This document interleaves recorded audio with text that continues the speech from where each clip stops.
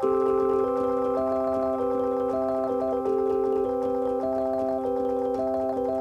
tonight we are in 2 Timothy chapter 4, verse 1. A lot of folks have found it enjoyable to go to the church app and look up media down there, and then you'll see 2 Timothy 4:1 tonight, and you can click on that for the notes and follow right along, because I do have other thoughts and verses that I don't bring up in the message. But for you guys who also just want to sit there and look at me, we'll have this stuff up on the screen as well. So we're trying to get it every possible way. And so, Lord, open your word to us now to behold wondrous things in Jesus' precious name. Amen, amen. Let's not lose focus that this is Paul's last letter. He is the guy who has authored more than half of the New Testament. What a vessel of God he has been. He has been under arrest for many years. He was released for a short time, then rearrested and taken to Rome while he is waiting for Nero, Caesar, to make it back into town or get to him in the line of the judgments that he's making over his vast kingdom. But it ends up being years. Often it wouldn't be uncommon for somebody to die first before they'd have a chance to see Caesar. However, Paul would, and as we know, he'd be put to death.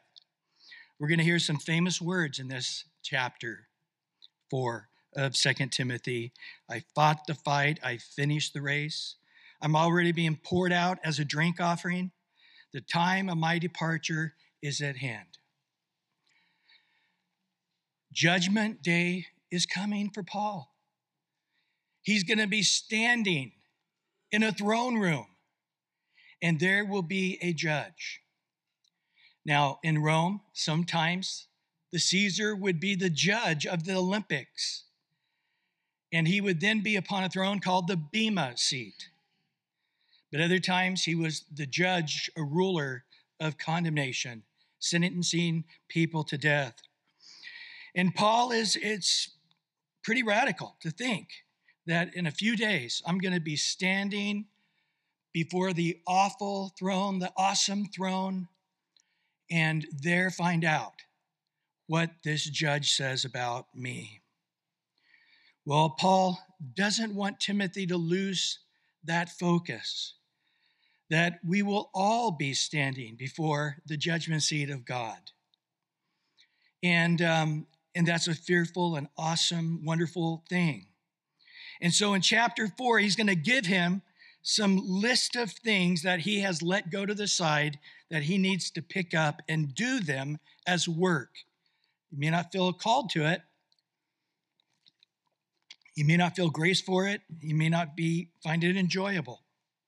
But he's being commanded here to do it anyway.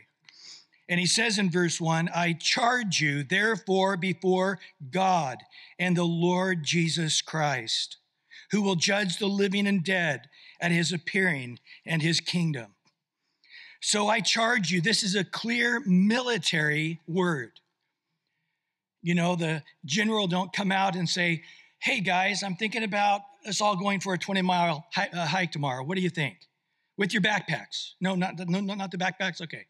What do you think? Okay, 15 miles. Is that what's going to happen? He's going to bark out the order, and it's going to probably seem harder than they would like, right? I mean, that's just sort of the way it works. Just as you're getting comfortable, pack everything up, you're getting shipped off to somewhere else. And this is what he's saying. God is giving you commands through me as your general, and all I want to hear is, sir, yes, sir. Okay, that's it. Yes, Lord, I will obey. Remember, Jesus stopped the multitudes at one time where they were chanting out, Lord, Lord. He said, why do you call me Lord and you don't do what I say? If I were really your Lord, you don't have to say it. I'll see it by the fact that you are responding to me as your Lord. And here, in essence, he is saying, Timothy, there's some areas that need to be straightened up. the military captains coming into the barracks, and everything better be in its right order. And so he makes it clear that God the Father and the Son, the chief and the commander-in-chief, are going to be there, not Nero, not Caesar, not some man with some warped sense of justice, but God, who is a God, yes, of love, yes, of mercy, but of justice. Do we understand that? God couldn't exist. Love couldn't exist, Love couldn't exist without perfect justice. Because if you don't have people judged, then there can be no love or mercy. Let me give you a quick illustration. You might have heard me share this before. But let's say your wife, daughter, mother, whatever, got kidnapped, brutally beaten, and eventually they found her dead. And they finally found this guy, maybe a serial killer, and they're bringing him into court. And it's been a few years, and they finally have gotten around. The justice is finally, the gears have run, and there you are in court. And the prosecutor begins to get up and to say, well, let me tell you about this guy. He has murdered, he has raped, he has tortured, and the judge there says, stop just a minute. I, as a judge, am only about one thing, and that's love and mercy and kindness. That's the only thing you need to know about me.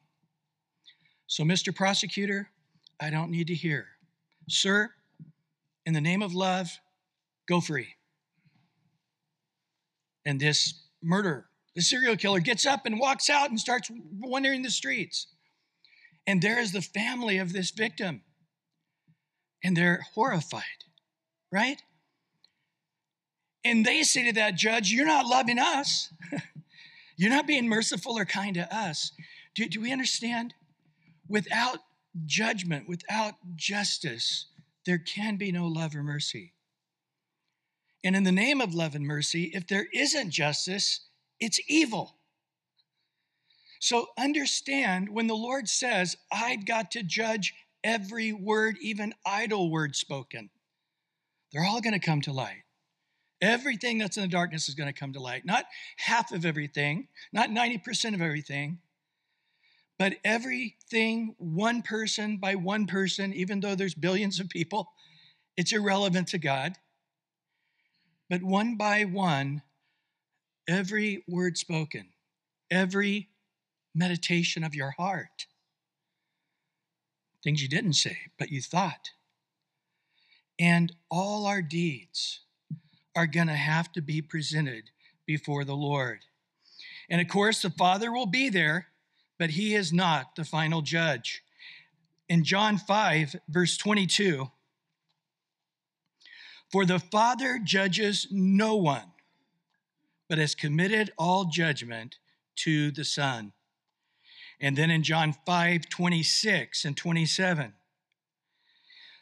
for as the Father has life in himself, he has also granted the Son to have life in himself, and has given him authority to execute judgment also, because he is the Son of Man.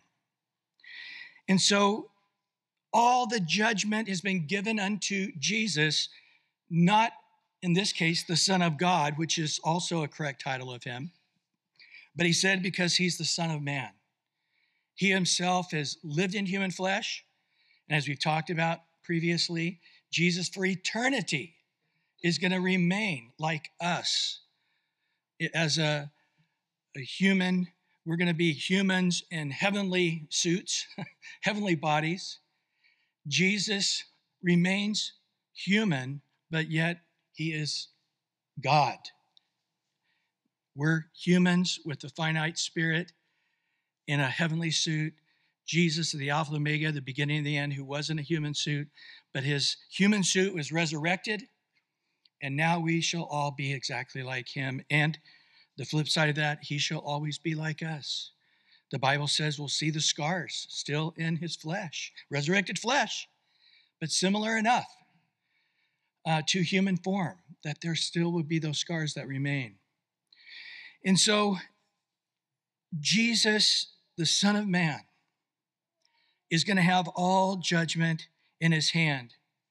And he talks to Timothy about a moment when you are going to be out of this body, present with the Lord, and there all things are going to be known and revealed. He calls it the appearing before the kingdom. We know about that. When the Lord returns, those who have already died are with the Lord, but not in their glorified bodies yet. But they who have already passed on and are with the Lord will get their bodies in a split second before us. But all of us who are alive and remain will be raptured, caught up, all of us in our brand new bodies. And then we return to earth for that 1,000-year millennial kingdom. And he says, understanding that in a moment, and even if we live another 100 years, it's going to seem like a second, isn't it? That we are going to have to give account to God all that we've done in our body. In 2 Corinthians 5, I really want to get to verse 9 and 10, but before we get there, I've got to read the verses 1 through 8 to make sure you understand he's talking to believers. And he says in verse 1, "For we know that if our earthly house, this tent, is destroyed, we have a building from God, a house not made of hands, eternal in the heavens. For in this we groan, earnestly desiring to be clothed with the habitation which is from heaven." Amen. Groan every day. "If indeed having been clothed, we shall not be found naked, for we who are in this tent groan, being burdened, because we want to be unclothed, but further clothed, and mortality may be swallowed up by life. Now he who has prepared us for this very thing is God, who also has given us the Spirit as a guarantee. So we are always confident, knowing that while we are at home in the body, we are absent from the Lord, for we walk by faith, not by sight. We are confident," talking to believers here, "yes, well pleased rather to be absent from the body and to be present with the Lord." Clearly talking about believers, there's only hope, right? There's only joy, confidence, faith that all the condemnation is gone and we are born again of his Spirit. His Spirit is living in us as a down payment, a guarantee of our eternal life. But that's not what Paul's getting to. What he's getting to is what he's saying in verse 9, 10, and 11. Now look there in 2 Corinthians 5, verse 9 through 11. "Therefore we make it our aim, whether present in our human flesh on earth or absent in our heavenly body with the Lord, so will be well-pleasing to him." Now listen to verse 10. "For we must all appear before the judgment seat of Christ." And I want to make a note here that this word is bema, the one where they would stand before the Olympics. "But nevertheless, in describing this judgment, he says that each one may receive the things done in his body according to what he has done, whether good or bad." So even as Christians, we do things that are bad, that God is going to take in account on that day of judgment. What's Paul's response to this? It's a sobering sense of awe. Notice what he says in verse 11. "Knowing therefore the terror of the Lord," the awesomeness of God. The fear of God is the beginning of wisdom. The fear of God is the beginning of knowledge. The sense of standing before God the Father and our Lord Jesus Christ, who's going to evaluate every word we spoke, everything we've done, good or bad. He says, "Therefore we persuade men, but we are well known to God, and also trust are well known in your conscience." You know that we live that way. Myself and Silas and Timothy and all the guys with us, we come to you and we walk as Christians. We are as weak as you. We want to sin as much as you do.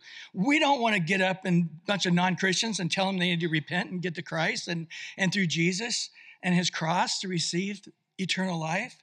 We don't want to pack it up and go to another town after we just got beat with rods in one town and we got stoned in the other one, and now we're heading off to the other one, which will probably get robbed and beaten or shipwrecked again. But he's saying, I know that yes, there's no condemnation in Christ. Yes, I'm secure in my salvation. But I am also very much in my conscience on a daily basis that all the words I said today, all the things I did today, the imagination of my heart today, that on this day, February, what are we in? 26? Huh? 20th? On February 20th, 2019, the Lord's going to flip that page and he's going to have a talk about it. And man, there's some months that I'm going to dread. I have some really bad report cards, you know? But there's other seasons of my life I'm going to be going, woohoo, this is fun. But Paul says there is this awesome thing that just covers me up like a wave of that day of appearing before the Father and the Son who has scars in his head and on his hands and on his feet in perfect holiness, with the cherubim and the seraphim flying around saying, holy, holy, holy is the Lord God Almighty. And therefore, it affects how we live on a daily basis. So there are two different seats of judgment. The one we mentioned, the Bema seat. The other one I want to talk about, which does not apply to us as Christians, but to non-Christians, is the great white throne of judgment. And I think we need to read this to, again, realize why we share our faith. I think it's why we need to get unstuck with the idea of evangelism and discipleship, right? You want to be my disciple? Yes. Okay, be my disciple. And here's the first command. Go into all the world and make some more disciples, right? Teaching them to obey me.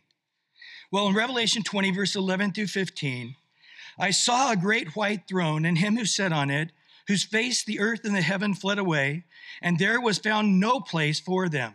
And I saw the dead, small, great, standing before God, and the books were opened. And another book was opened, which is the book of life. That's our book. But there is still another book, and the dead were judged according to their works by the things which were written in the books. The sea gave up the dead who were in it. Death and Hades delivered up the dead who were in them, and they were judged, each one according to his works. Then death and Hades were cast into the lake of fire. This is the second death. And anyone not found in the book of life was cast into the lake of fire. Then going on in chapter 21 of Revelation, those first 8 verses. And now I saw the new heaven and the new earth, and the first heaven and the first earth passed away. Also there was no more sea. Then I, John, saw the holy city, New Jerusalem, coming down out of heaven from God, prepared as a bride adorned for her husband. And I heard a loud voice from heaven saying, behold, the tabernacle of God was with men, and he will dwell with them, and they shall be his people. God himself shall be with them, and be their God. And God will wipe away every tear from their eyes. There shall be no more death, nor sorrow, nor crying. There shall be no more pain, for the former things have passed away. Then he who sat on the throne said, behold, I make all things new. And he said to me, write, for these words are true and faithful. Verse 6 now. And he said to me, it is done. I am the Alpha and the Omega, the beginning and the end. I will give the fountain of waters of life freely to him who thirsts.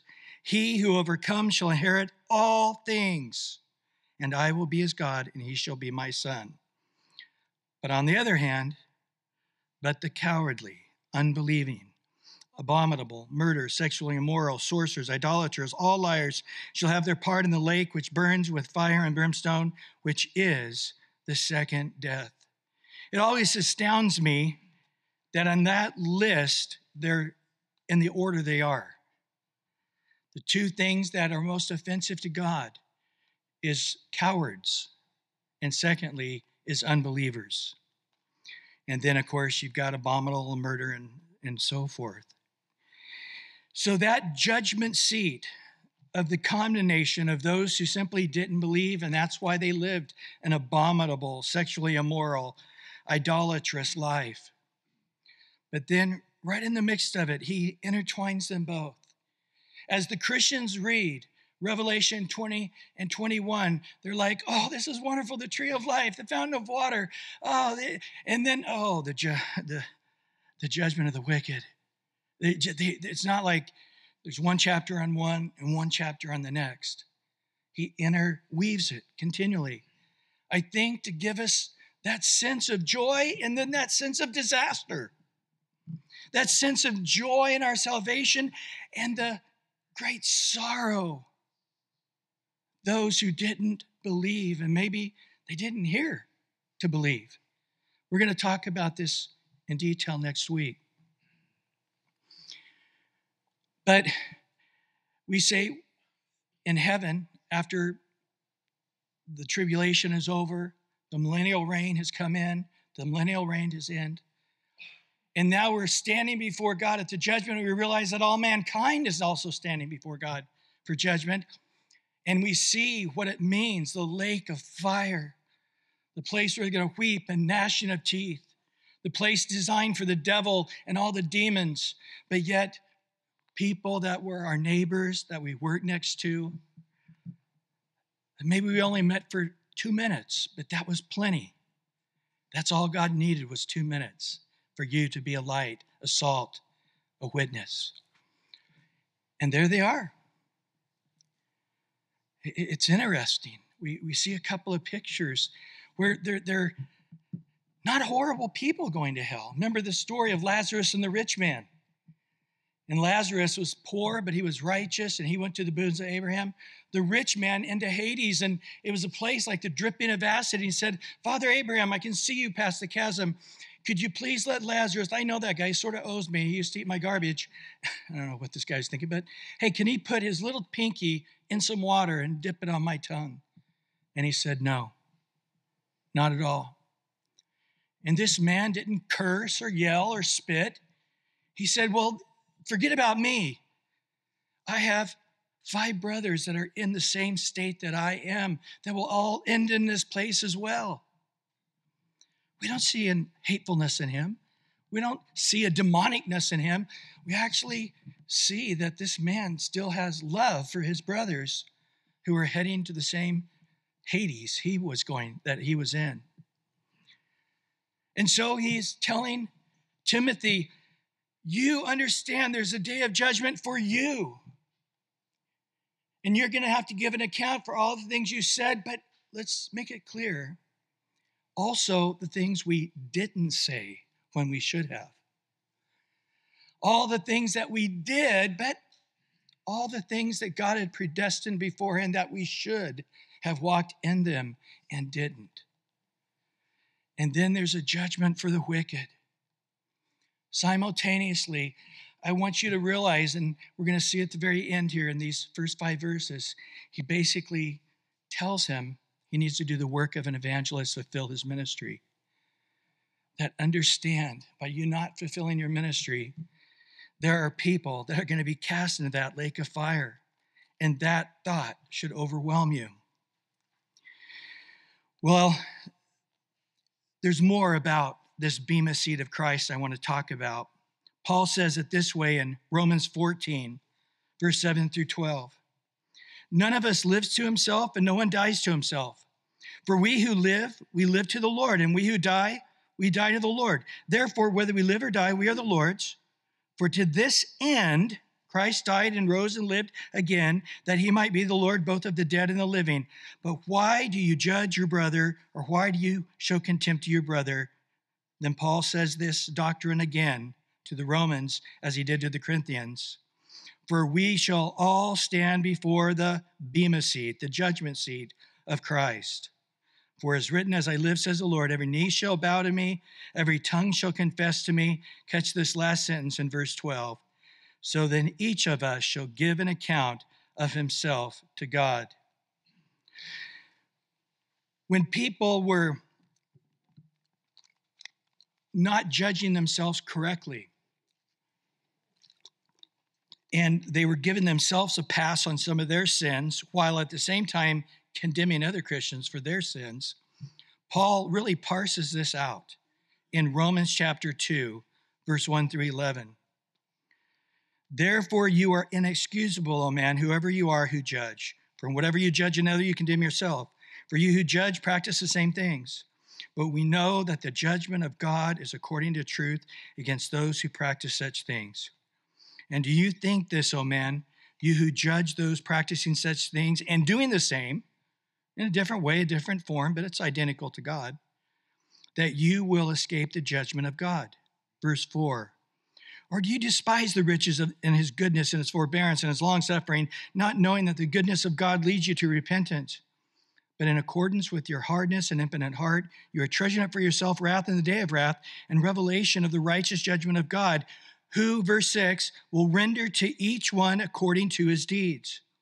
Eternal life to those who by patient continuance and doing good seek for glory, honor, and immortality. Interesting, his definition here, isn't it? He says there that there is a group of people that are going to eternal life, but as I look at them, they are ready for that day. By patient continuance, they're pushing through, plugging through. They're conscious of doing good works, seeking that day when I stand before the bema seat of Christ and I have sacrificed. I've given my body as a living sacrifice. I've looked at my vessel to keep it in sanctification and honor, sanctified, set apart for the master's use. Why? Because I know that day is going to be here. It's going to be here in a second. Man, I can remember my high school graduation. I just remember pinching myself like, is this a dream? And then my college graduation. A week later, getting married. Then the first baby. Then the second. And I mean, it's just like, it just is a thing that, did it all take 1 second? Or did it really take 50 years? And now all my kids are in their 30s. It's shocking. I remember people used to tell me, oh, all my kids are in their 30s. Like, wow, you are really old. But we know it. We know this, don't we? I mean, we're going to be standing in line, bumping each other, going, Brian just preached on this, said it'll seem like a second. It was 30 years ago, but man, it's just like you said, it's a second. And he goes on to say in verse 8 of Romans 2, but those who are self-seeking do not obey the truth, but obey unrighteousness, indignation, wrath, tribulation, anguish on every soul of man who does evil, of the Jew first and also for the Greek. But he comes back, but glory and honor and peace to everyone who works what is good, to the Jew first and also to the Greek. Listen to this final statement. For there is no partiality with God. It's clear to God. It's not like a little powwow. Trinity, let's get together here. Father, Spirit, this is a tough one. What do you think? It's clear to him. And you know what? To those who are called to be God's sheep, it's clear to them. They're hearing God's voice. They're obeying him. They're thinking every day, I'm seeking first the kingdom of heaven and his righteousness. There is just a sense that the Lord could come any moment. There's a sense that if this person doesn't come to Christ, who I've come to love, who works next to me for the last 10 years, doesn't come to heaven, it's going to be horrendous. I know for myself with my kids not going to heaven, I would be in a place of torment. I'm thankful that all 3 of my kids are following the Lord, but it hasn't always been that way. And I'll tell you, I was sorrowful, even in the midst of great successes in my own life. Just the thought that they are not walking in obedience. I know they're still claiming to be Christian, but they're not walking in obedience. And if the Lord were to come today, it's a scary thing. I don't know. People say, hey, Brian, can you do this funeral for my grandpa or my dad or whatever? It's like, yeah, I know you. I don't know them. Tell me about them. And of course, the question is going to come up, were they a Christian? Oh, yeah, we were flipping through a box of books and I found a, vacation Bible school thing when they were 7 years old that said, yes, I received the Lord. Well, anything after 7 years old? Well, no, no. But they're hoping for the best. I don't want to put my family in that place. People I love, I don't want them to be scratching their heads going, well, we're hoping, somehow he slid through there. No, Peter talks about how we should add to our faith a diligence, and that diligence would lead to this life of surrender and sacrifice and obedience, that there would be an abundant entry into the everlasting kingdom. So Paul, on this subject, he when you put them all together, it looks like this. In Hebrews 9:27, for it's appointed for every man to die once. But after that, judgment. He just wants to make it clear. And I say it every New Year's Eve as I look across the room, even with this number of people. There's somebody here that won't make it to next year. So this isn't like, oh, put this away for when I'm 80 years old. I can start thinking about it between 80 and 92 when I die. That's foolish, isn't it? I know I said it the year my son died on January 20th. He was only 21 years old. There should be a chill up our spine when we realize death could come any day. And then after that, there's no fixing anything. It's like, man, these last 2 years are really crummy. Let me go back to live another couple of years and straighten it up, and then let me die a second time. It's not that way. When we die, it's going to be the most inconvenient time, right? And for a lot of us, we didn't see it coming. We had no idea that this was the final sermon we'd hear on Wednesday night. We had no idea that we would never see another year on this planet. So he's trying to sober us up. He's trying to sober the Christians up that he was speaking to, that were wanting to go back to Judaism rather than to walk by faith in the work of Jesus. And again, I want to make it clear in Romans 8:1, there is therefore now no condemnation to those who are in Christ Jesus, who do not walk according to the flesh, but according to the Spirit. Chuck Smith always says, I'm 100% confident in my salvation when I'm walking in the Spirit.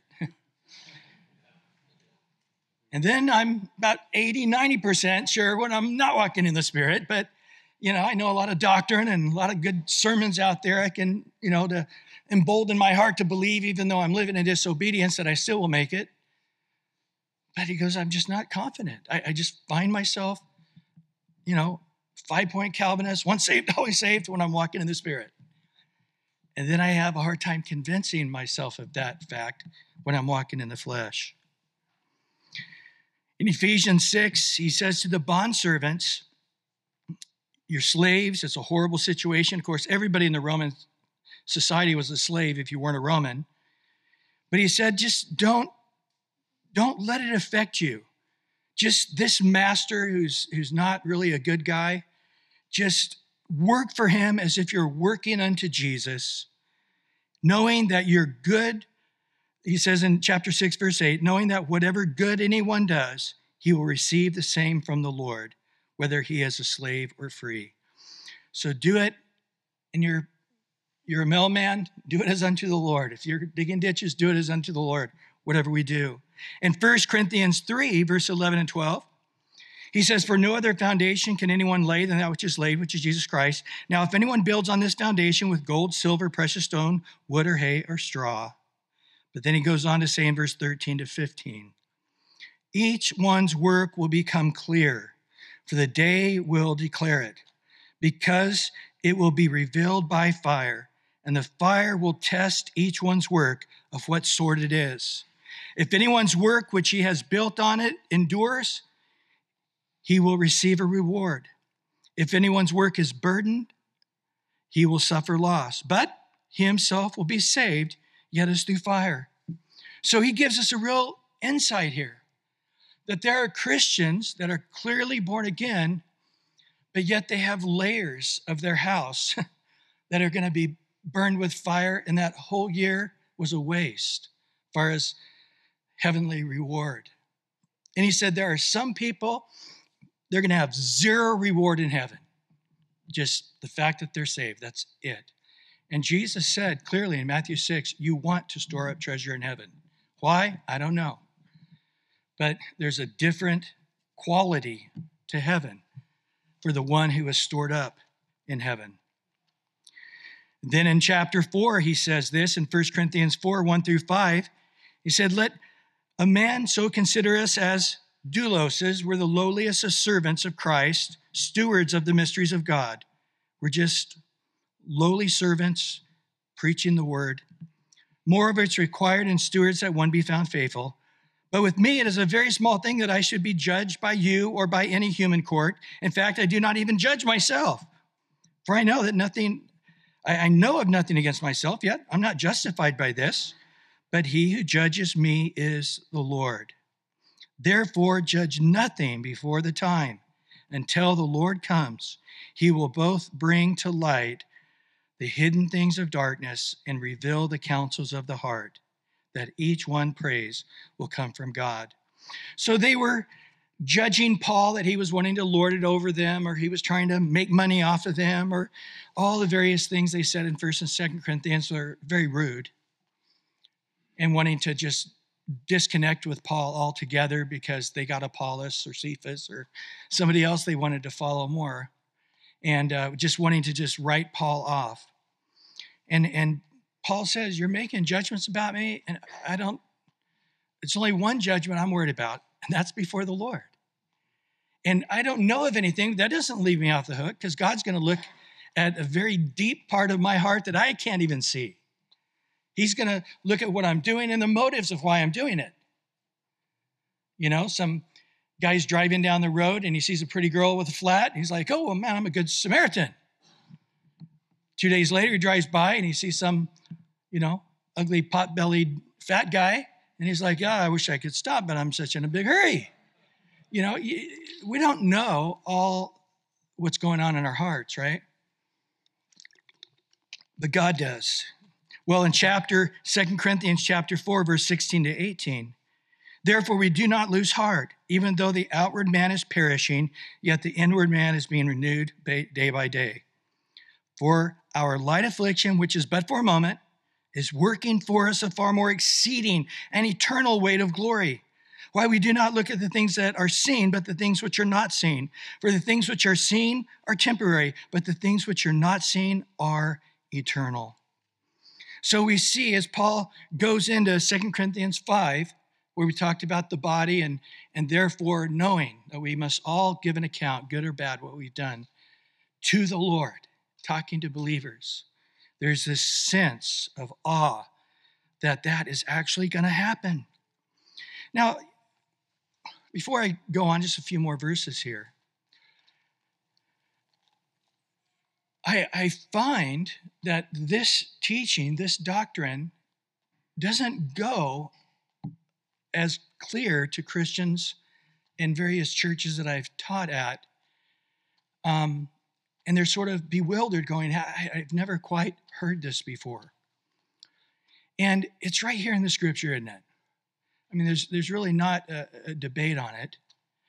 As far as the condemnation, God's taken that and it's forgotten, he says, buried in the deepest sea. But yet, for reward or lack of it, there's this sense of tension.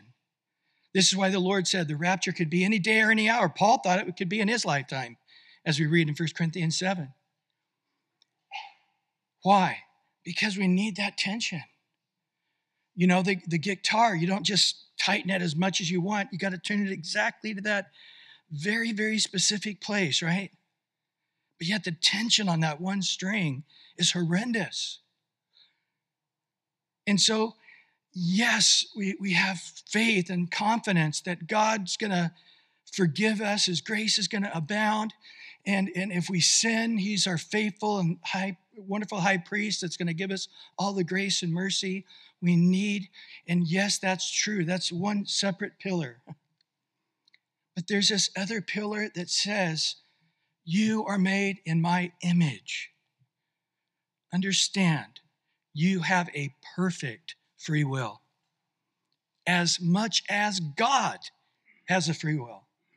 Isn't that crazy? That we can choose to just violate every moral known to man and sin our heads off, even after being born again. Our flesh is still there. Our choice is still there. Or we can choose to deny ourselves, take up that cross, give our body as a living holy sacrifice, seek first the kingdom of heaven and his righteousness. And we realize that unless that is a focus, unless you start your day in prayer and meditation in the word and crying out to God to give you grace to overcome your weak flesh, it's not going to happen. And Paul is saying, me and my guys, it happens when we're with you. You see it. And how is it you see it? It's because we have this overwhelming sense that man isn't getting it right. You might judge my motives wrong. I don't think they're wrong, but you could be right. Maybe I'm wrong, but it's irrelevant because everything I'm doing to live is Christ, right?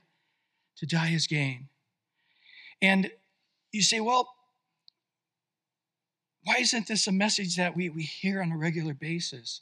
And it's because it's putting the burden on you a bit, isn't it? It's saying you're responsible. And, like the Catholic Church just says, get your last rites. Doesn't matter what you did, you're covered. Whew, that's good. As long as I'm a Catholic, I'm good. They took the pressure off me. And in essence, these sermons sort of put the pressure back on you. Tighten up two ends of the string. One pillar where my sin abounds, his grace abounds more.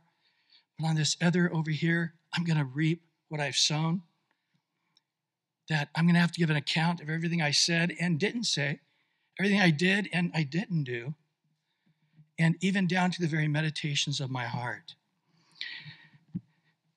The persecuted church, they don't have to worry about this. If you're in an underground church in Russia or China like it used to be, or nowadays in the Muslim world, believe me, every day you are very conscious that I better live for Christ or this is really stupid because these guys are going to kill me. I mean, it just didn't make sense, right?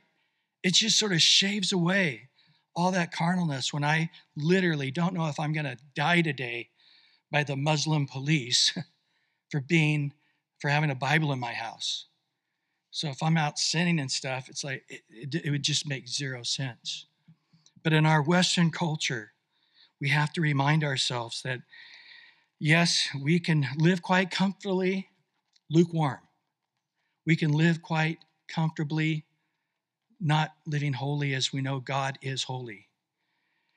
James says in James 1:12, he says that when a man endures temptation, God takes notice of that, and he is going to give him a crown of life for that.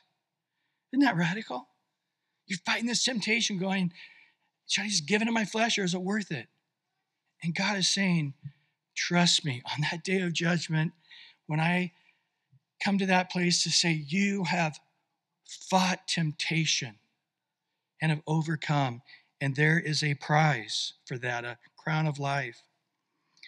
In Matthew 12:36, again, Jesus said, every idle word that we speak will give an account of it on the day of judgment, in Matthew 12:36. In Matthew 16:27, for the Son of Man will come in the glory of his Father with his angels, and then he will reward each according to his works. In Matthew 18:4, therefore whoever humbles himself as this little child over here crying, is the greatest in the kingdom of heaven. In Revelation 2:7, he says, if we overcome, we'll eat of the tree, that he will give us a tree of life in which we can eat from in the paradise of God. Hey, I know you got a crown. Yeah, you don't. Hey, is that your tree? Yeah, that's my tree. I get to eat of it all I want, right there in the middle of the paradise of God. You say, well, what do these things mean? I don't know. Paul said, I can't even begin to talk about it. John was commanded by God to talk about it, but he sort of leaves us wondering, going, wow, a tree, that doesn't seem like a great reward. But this is a tree of life, and it is a great reward. In Revelation 2:10, again, he says, those who are faithful until death will have a crown of life. In Revelation 2:17, who overcomes will eat of the hidden manna. Isn't that radical? There's a special manna food for certain people. And then he said, I will give him a white stone, and on that stone a new name written, which no one knows except him who receives it. So again, right now it said, okay, I get a stone, I get a tree, I get a crown of life. I get a special name written on it, just only me and Jesus know. And so on earth, we don't really have things to equal this to, do we? But when we get there and we see him and know all things, even as we are known, he says, you're going to want some of that manna. You're going to want to be the guy with a tree and a white stone. And then he says in Revelation 2:23, he says, I'm going to judge people in the church that are living an immoral life. And then he says, and then those who are not, I will give to each one according to your works. In Revelation 3:5, he who overcomes will be clothed in white garments. And I will confess his name before my Father and before his holy angels. So at the graduation ceremony, there are people that are going to have this special proclamation. And the Father and all the host of heaven will have that summa cum laude. How do you say that? Summa cum laude reward. And you'll be distinguished. And it'll be a thing you want. And then in Revelation 3:12, he who overcomes, I'll make him a pillar in the temple of my God, and he shall go out no more. It's interesting that David said, man, I wish I was just a bird with a little nest so I never would have to leave the temple. I could just stay there. And here the Lord is saying, there are people that are just going to want to live and worship and be with Jesus in the temple of heaven. And that they are. They're going to be like a pillar in that place. And they can stay there permanently if they want. And I will write on him the name of my God and the name of the city of my God, the new Jerusalem, which comes down out of heaven from my God, and I will write on him my new name. So he makes it clear, I'm going to write on him a name of God. I'm going to give him a new name. I'm going to write on him in particular about heaven. There's going to just be serious tattoos, if you would. I don't know what they are. But it's going to distinguish the glory and the joy we have for eternity. Revelation 3:21, he who overcomes will sit with me on my Father's throne. That's radical. People in the pillar in the house of God, other people sitting there with Jesus upon his throne. In Revelation 22:12, behold, I am coming quickly, and my reward is with me, to give to everyone according to his works. We're now at the very end, last chapter of the Bible. And Jesus is saying, Christians, that day may be hard for you to imagine. It may be hard in the midst of all the busyness of your life to think about. You can't say to a 5-year-old kid, well, eat your vegetables, and when you're 16, I'll help get you a car. It's just not going to motivate them, right? They got to be mature. And the less mature they are, the quicker you got to give the reward, right? If you eat all your vegetables, you can have a dish of ice cream. When? Immediately after. If you can't say tomorrow. Tomorrow doesn't mean anything to them. But as we mature, we say at 20 years old, I need to start putting money into the retirement account so when I'm 60, I have some money. That's a hard thing for people at their 20s to get it, that, hey, you'll be 60 tomorrow. But maturity gets it. A little bit of money put away now, a lot of money later. And it's hard to give up that little bit of money right now because I need it.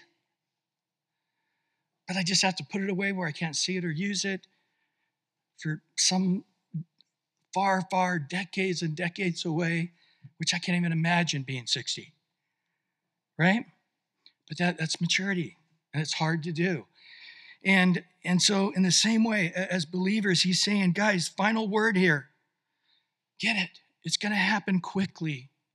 It's not going to seem like a long ways away when you're standing before me on that day. And my joy is to give you as much as I can. Let me have that joy.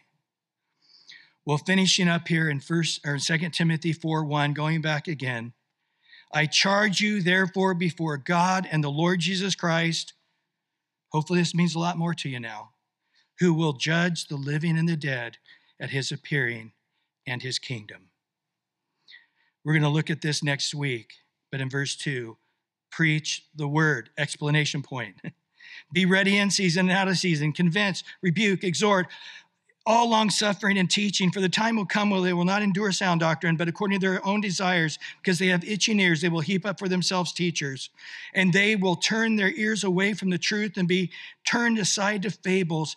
But you, here's the command, I charge you, I command you, be watchful in all things. Jesus said that about the end of the last days, didn't he? Endure affliction, do the work of an evangelist, fulfill your ministry. Well, Lord, we come before you right now, and we ask that you would help hide these things in our hearts, that we don't sin against you. We ask right now that your word tonight would be a lamp unto our feet. There's some that are being tempted, and they're not thinking about that day. They're not thinking about the reward or the lack of it. They're letting their lust, their greed, their anger, their bitterness, whatever it is, make it so this day, that's the only one day it counts right now. That's all we have to worry about is one day at a time. Be to the praise, the glory, the honor, and at the coming of your kingdom. Lord, I ask today that none of us, Lord, give us grace, that you would hide this in our heart, that none of us would shrink away in shame at your appearing, that none of us would be scarcely saved, as many who are righteous will be, that we would live in a diligent way, that your spirit of grace and mercy and kindness and help us to not be overcome with evil, Lord. Help us to have all the fruit of the Spirit, the joy, the peace, the patience, that self-control, that we can walk properly today as in the light, soberly, righteously, that if you come today, this moment, that there's a joyful, abundant entry. The Father with a big smile, all the angels with a big smile. And there you can give us right away all the reward, the white robe, the crown of life, our special name that just you and me know, all the things that are so rich and are going to be so necessary for a fulfilling eternity to the degree that you want us to have. We ask now that you would give all of us a mature mind. From this day moving forward, we can't make up for tomorrow. Forgive us, cleanse us, heal us, wash us, purify us. Lord, grace, grace, grace. In Jesus' name. Amen, amen, amen. God bless you all.